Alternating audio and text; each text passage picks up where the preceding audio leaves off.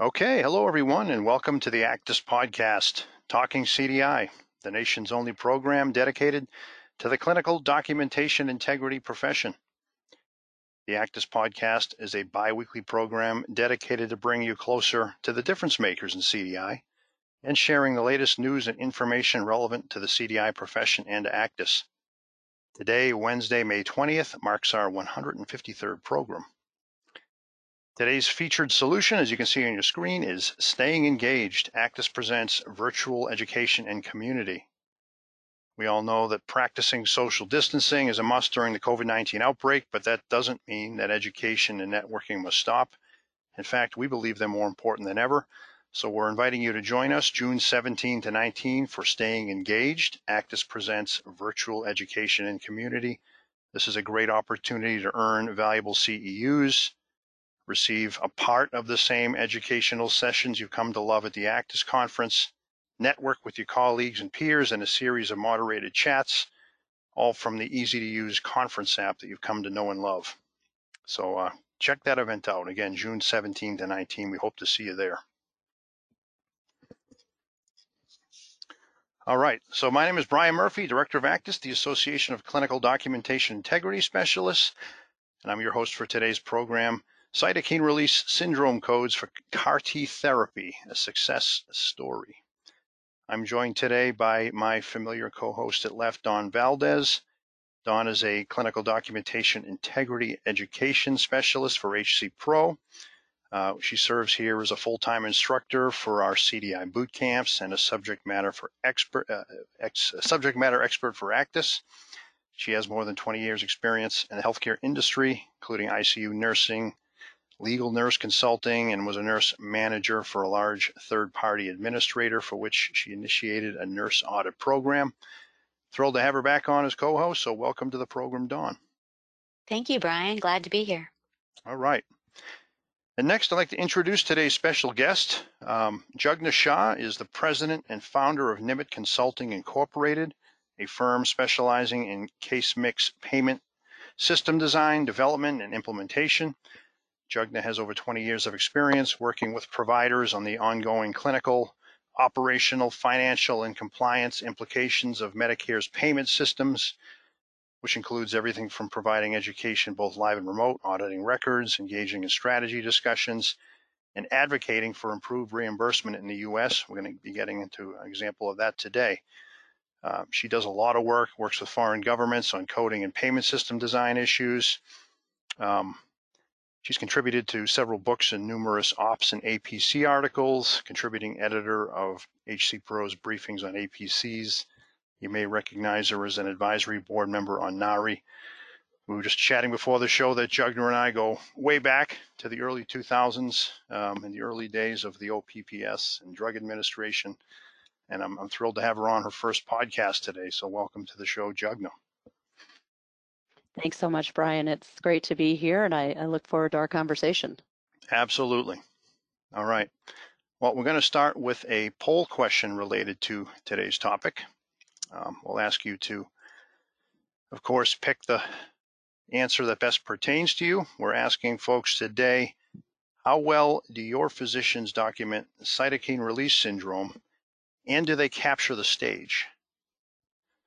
So your options are excellent, they document it well and include the stage, at least for the most part. Would you describe it as adequate? CRS is documented and sometimes with the stage. Would you describe their documentation as poor? It's documented some of the time, but mostly without the stage. Don't know or not applicable. Well, it's possible you're not, hospital type doesn't see this, or you're not working in the hospital setting. So again, how well do your physicians document cytokine release syndrome, and do they capture the stage? And your options are excellent, meaning they document it well and the stage. Would you describe it as adequate, poor, don't know, or not applicable? All right, we've got about 70% of our audience that has voted, so we're going to go ahead and we're going to close this out, and we will return to this poll question a little bit later in our interview with Jugna. All right. As I mentioned, Jugna Shah is our special guest today. Jugna, welcome to the show, and thanks for being a part of the podcast. Maybe I thought we could start by having you talk just a little bit about your background in healthcare, your experience in advocating for change with CMS and other organizations, and a little bit about your company. You know, you are a little bit probably of a non-traditional guest on the Actus podcast, not a traditional CDI background, and I think this will probably be helpful for a little context for our audience today. Sure. So Brian, I have a background all the way back in biopsychology and neuroscience, and then I have a master's in public health and policy, and I went to Washington as a young person 25 years ago or so, and thinking I'd try to change healthcare. And worked, you start off new in a firm, and you're low on the totem pole, learning all types of things about healthcare, which was a great place to start. And that's where I started working on the outpatient prospective payment system as we know it now, the OPPS APC payment system. And also at that time working with foreign governments on case mix, kind of like DRG type systems. And from there, I just, learned more and more and more. And as you said, we go way back. We were working on OPPS issues together. And as a part of that work, when you hear hospitals say, "Well, Medicare isn't paying enough. This isn't the right payment rate. How do they figure this out? How do they compute this? We don't like it." And so that's what kicked off kind of this notion of, well, let's use data-driven arguments to try to get the change we want. And so really my company has worked very closely with providers on coding, billing, reimbursement, kind of the day-to-day stuff. I break down the rules because who wants to read 2,000 pages? Some days even I don't. But breaking down the rules and trying to make life easier for people in the hospitals, but then also when they have concerns about things, kind of taking that back up the chain, if you will, and trying to get some changes. I'm definitely not a coding professional, and as you say, I'm a little bit non-traditional, but I surround myself by really smart people, coding professionals and clinical folks and reimbursement people. So, you kind of need that whole team to be able to make your advocacy case. Absolutely. That's a key to everything, right? Surround yourself with smart people. That's why we brought Dawn on board as well. Covers up Thank you. a lot of my flaws. But a very interesting background, Jagna. I'm going to start off the questions that we have here, and I would like to begin with the new cytokine release syndrome codes. Can you talk about what these are? For example, what the associated treatments are, how they correspond to, where they could be found, and I think they're in the 2021 IPPS proposed rule, if I'm not mistaken, and any idea on the effective date? Sure. So I'll start just maybe with a tiny bit of background. So, really new and exciting therapy called chimeric antigen receptor T cell therapy, or CAR-T therapy, in short. I remember hearing, dialing in over the web and watching the FDA hearing. I think it was summer of 2017 when this therapy was first talked about. And if folks haven't seen that, it's really moving to watch that FDA hearing. Basically, the clinicians in that room at that hearing said they hadn't seen anything like this working in oncology for 50 years. And so, for non-clinical types like me, and when I've had to try to explain CAR-T, this is how I say it. Clinicians probably won't love this, but let me give it a go. It's sort of like cells are taken out of the patient's body. They are, so you've got a patient, right now it's for either diffuse large B-cell lymphoma, DLBCL, or ALL for the pediatric population. So their cells are taken from their body with a simple procedure, cell collection. They're sent off to the manufacturer. The manufacturer jazzes them up, does their magic, and they send them back to the hospital, and the hospital infuses them. And or these patients are real sick, but hey, they're just getting an infusion. And then that's where the magic starts, right? These now engineered personalized cells, right? Engineered, go into your body, and like Pac-Man, they sort of start eating up the cancer. And it's curative. I mean, it could absolutely cure. It doesn't always do that. There are side effects. There can be complications and all kinds of things. But as a therapy, for these diseases, and there's so much in the pipeline that's being studied. I mean, it's definitely kind of a new branch of medicine, and it's super exciting. And so the cytokine release syndrome, I mean, basically, when the engineered cells are kind of eating up the cancer, what happens is stuff is released into the system, right into the bloodstream, these cytokines.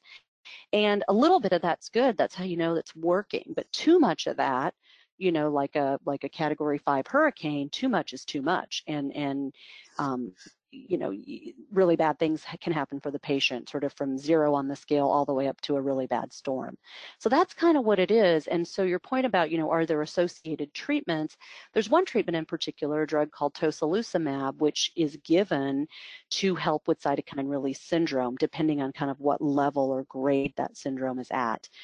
And so it's really exciting that we finally have this approved. The request of this came from people in hospitals and coding professionals and clinical folks saying, hey, how are we supposed to code this? This is being documented and there's no codes for it. And so I'm really happy that codes were approved. You're 100% right. They're in the 2021 IPPS rule. You can find them, I think, in Table 6A with those files released with the rule on the CMS website. And they will go live October 1st. And I think they're in the D89.